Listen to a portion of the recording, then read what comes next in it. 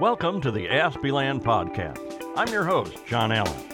Come with me on an adventure into the world of Asperger's syndrome, also called autism spectrum disorder. Everyone is welcome here, whether you have the disorder or you're interested in learning more about it. We're here to help you understand, share, and relate. We're just about to get started, so come on in. Greetings and welcome once again to Aspieland. My name is John Allen, your host, and I'm happy to have you with me. Whether you're someone with Asperger's syndrome, autism spectrum disorder, or you're a neurotypical, you're all very welcome and accepted here. If you're new to this podcast and you're an Aspie, you'll find this is a great place to learn about yourself, your feelings, and ways to discover joy in your life. And if you're neurotypical, well, I haven't left you out. This is a place where you can learn about life as a person on the spectrum. I want to help you see that we're not disabled or suffer from some strange mental condition, but that we're just simply different, having the same feelings and needs as anyone else. The idea is to come together, both Aspie and neurotypical, and accept one another. We do that, by the way, by looking at life through each other's eyes. Now, before we get going, let me thank each of you for listening and subscribing, leaving me great email messages about the podcast, and really just being great listeners. This podcast has been heard in over 50 countries, and I'm proud of that because there are a lot of great Aspies and neurotypical friends that we've encountered.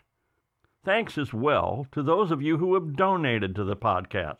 Your support is such an encouragement to me, and I'm grateful for each and every one of you. All right, well, let's get into the podcast, shall we? As a person with Asperger's syndrome and autism spectrum disorder, I find some things are really hard to describe, especially anything that's connected with my feelings. When I was younger, I could never put my finger on exactly why it was that people were avoiding me. While my high school years were supposed to be an exciting and fun time with others my own age, for me, it was a lonesome and dreary time, finding myself sitting alone in a crowded cafeteria or study hall, or even in my classrooms.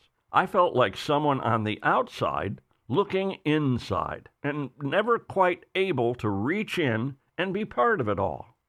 Well, when I struck out on my own, I thought things would change. And they did. They got more lonesome.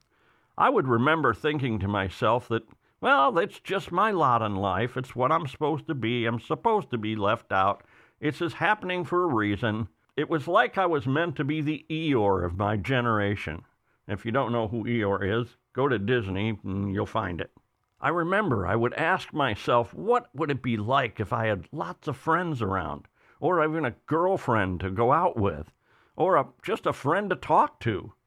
I felt completely left out of the human race. And while someone would say, "Isn't it a beautiful day?" I would reply, "I guess so, if it weren't for this black cloud over my head." As time went by, and by the sheerest luck, certainly not by what Shrek calls all my charm and good looks, I found a girl. Well, wait a minute. She actually found me. Well, we fell in love, married, and moved to a new town. And I had a new job, and I thought, I'm on my way. But yet, in the background, there was this thing I couldn't put my finger on. Something that was missing. Well, many years later, as I sit here writing and waiting for the day that I'll retire, which may never come, as my inner Eeyore would say, I still feel much the same at times. It doesn't take much to send me back to the feelings of solitary exclusion. I feel things real deeply when it comes to feeling like I'm alone in a crowd, and that still happens from time to time. Perhaps those of you who are neurotypical don't understand this entirely. Well, these feelings are very typical for those of us on the spectrum. I'll tell you what, here's an exercise that'll help you understand it just a little bit. Close your eyes and think of yourself walking through a dark, dank, muddy, sloppy swamp all of the time, trudging through as you're trying to walk and trying to navigate it. and you can't put your finger on why it's there, what caused it, and what that swamp is doing there.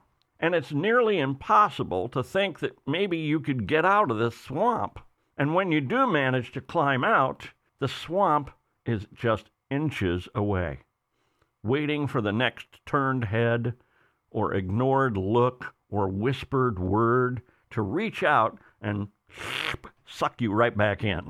For those of us with Asperger's syndrome and autism spectrum disorder, one of our biggest problems is that we live in a world that is predisposed to negativity. Now, there are dozens and dozens of research studies that concur with the argument that this is somewhat genetic for the whole human race, for everybody. It's called negativity bias. Quite simply, that means that we all have this tendency to focus more intensely on negative things and to remember those negative things that happen to us than we would remember any positive things that would happen to us. Or another way to describe it is that we feel the sting of an insult with more intensity than the joy we might feel when someone compliments us or praises us. In order to understand this, let me go all the way back to our early ancestors, way, way back. They had to deal with threats from the world around them. They had volcanoes and earthquakes, and they had all kinds of animals that would like to have them for supper, like lions and tigers and bears. Oh my.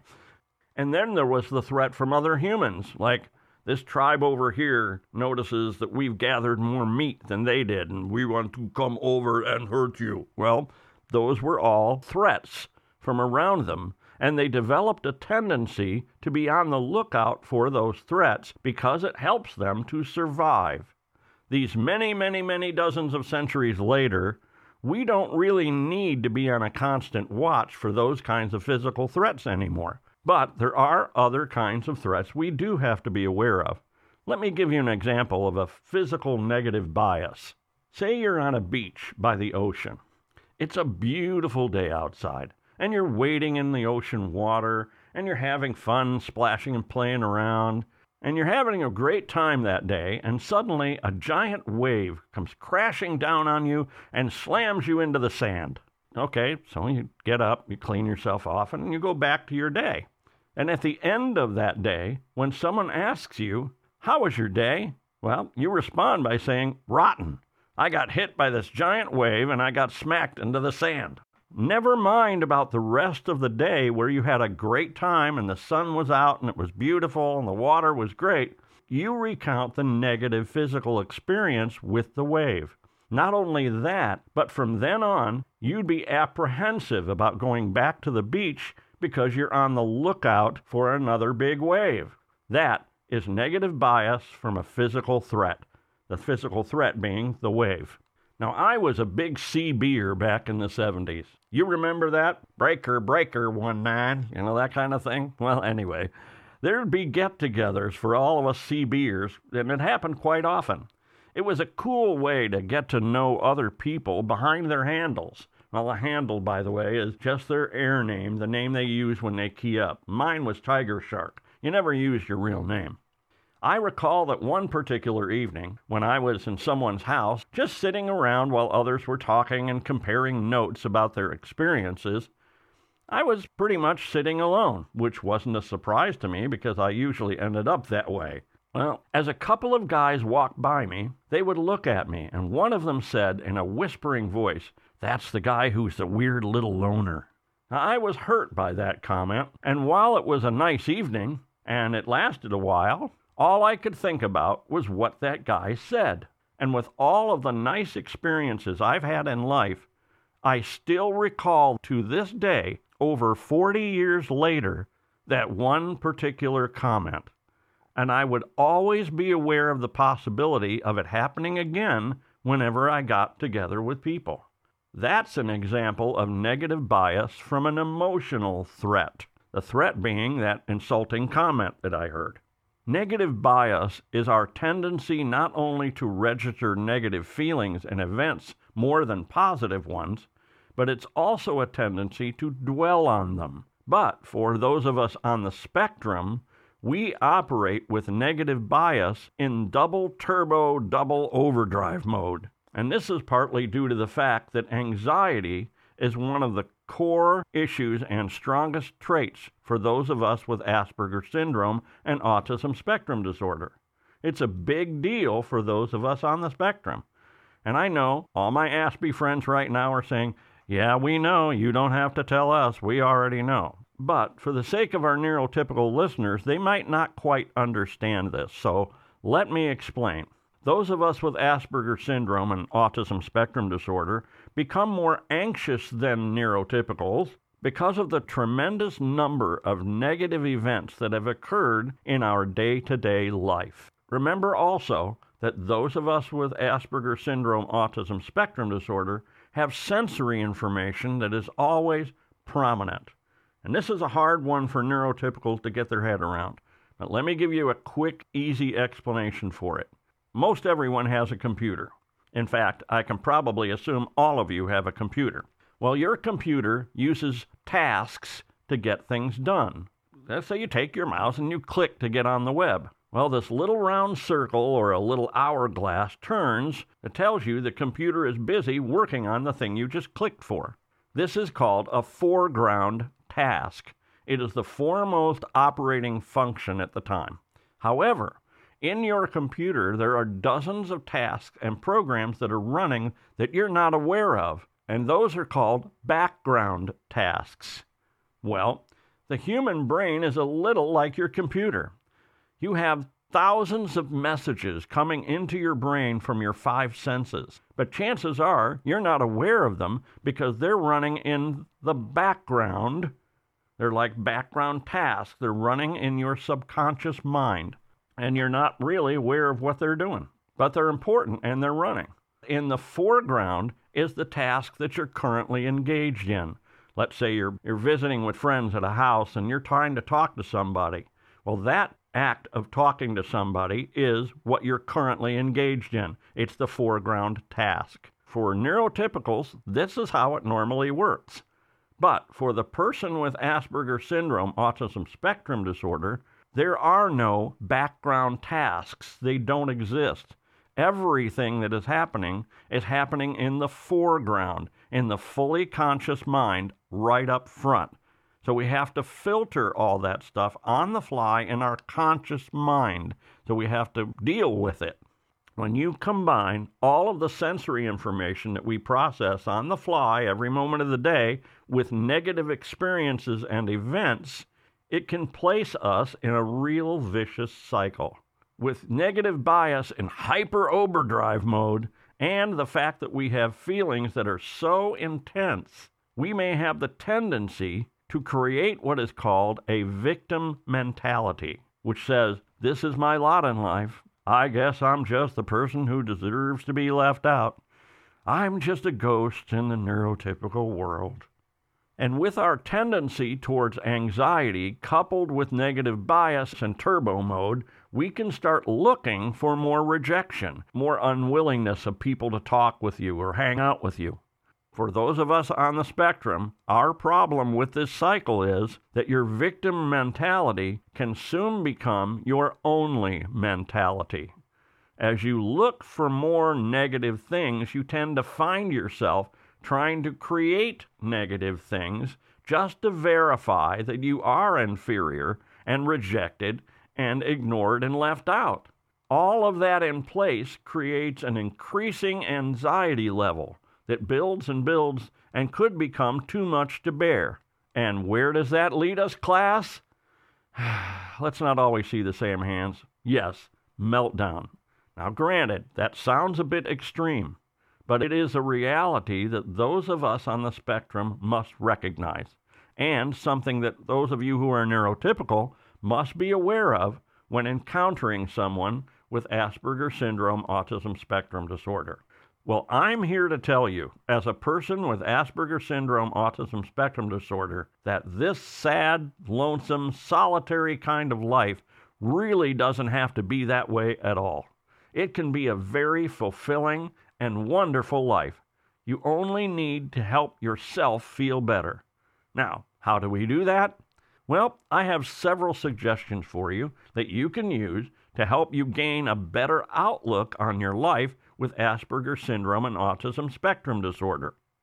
Each of these suggestions can be really helpful, and some more helpful than others. It may take a little time to figure out which ones work for you exactly, and remember as well that these suggestions aren't a one-time fix. Like some of the other things we've talked about in previous podcasts, they're a process, and you'll need a measure of patience in making these ideas work.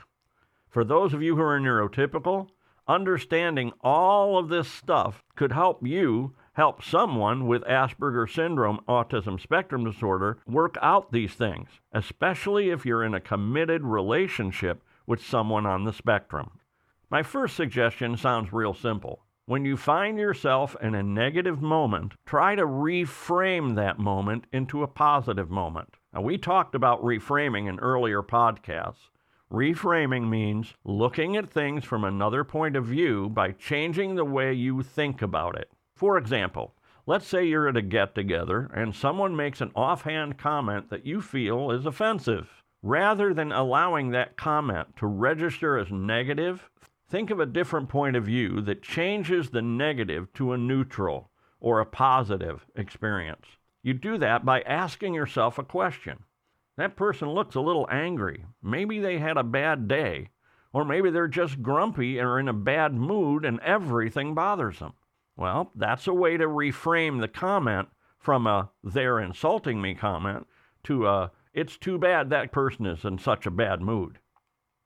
A second suggestion is to begin thinking of positive things. For example, if you think of your day as bad because of a negative thing that happened to you, think of all the good things that happened instead. This is how you kind of train your brain to dwell on positives rather than negatives. And one way to do this is to get a little notebook and at the end of each day, make it a point to write down 3 good things that happened that day.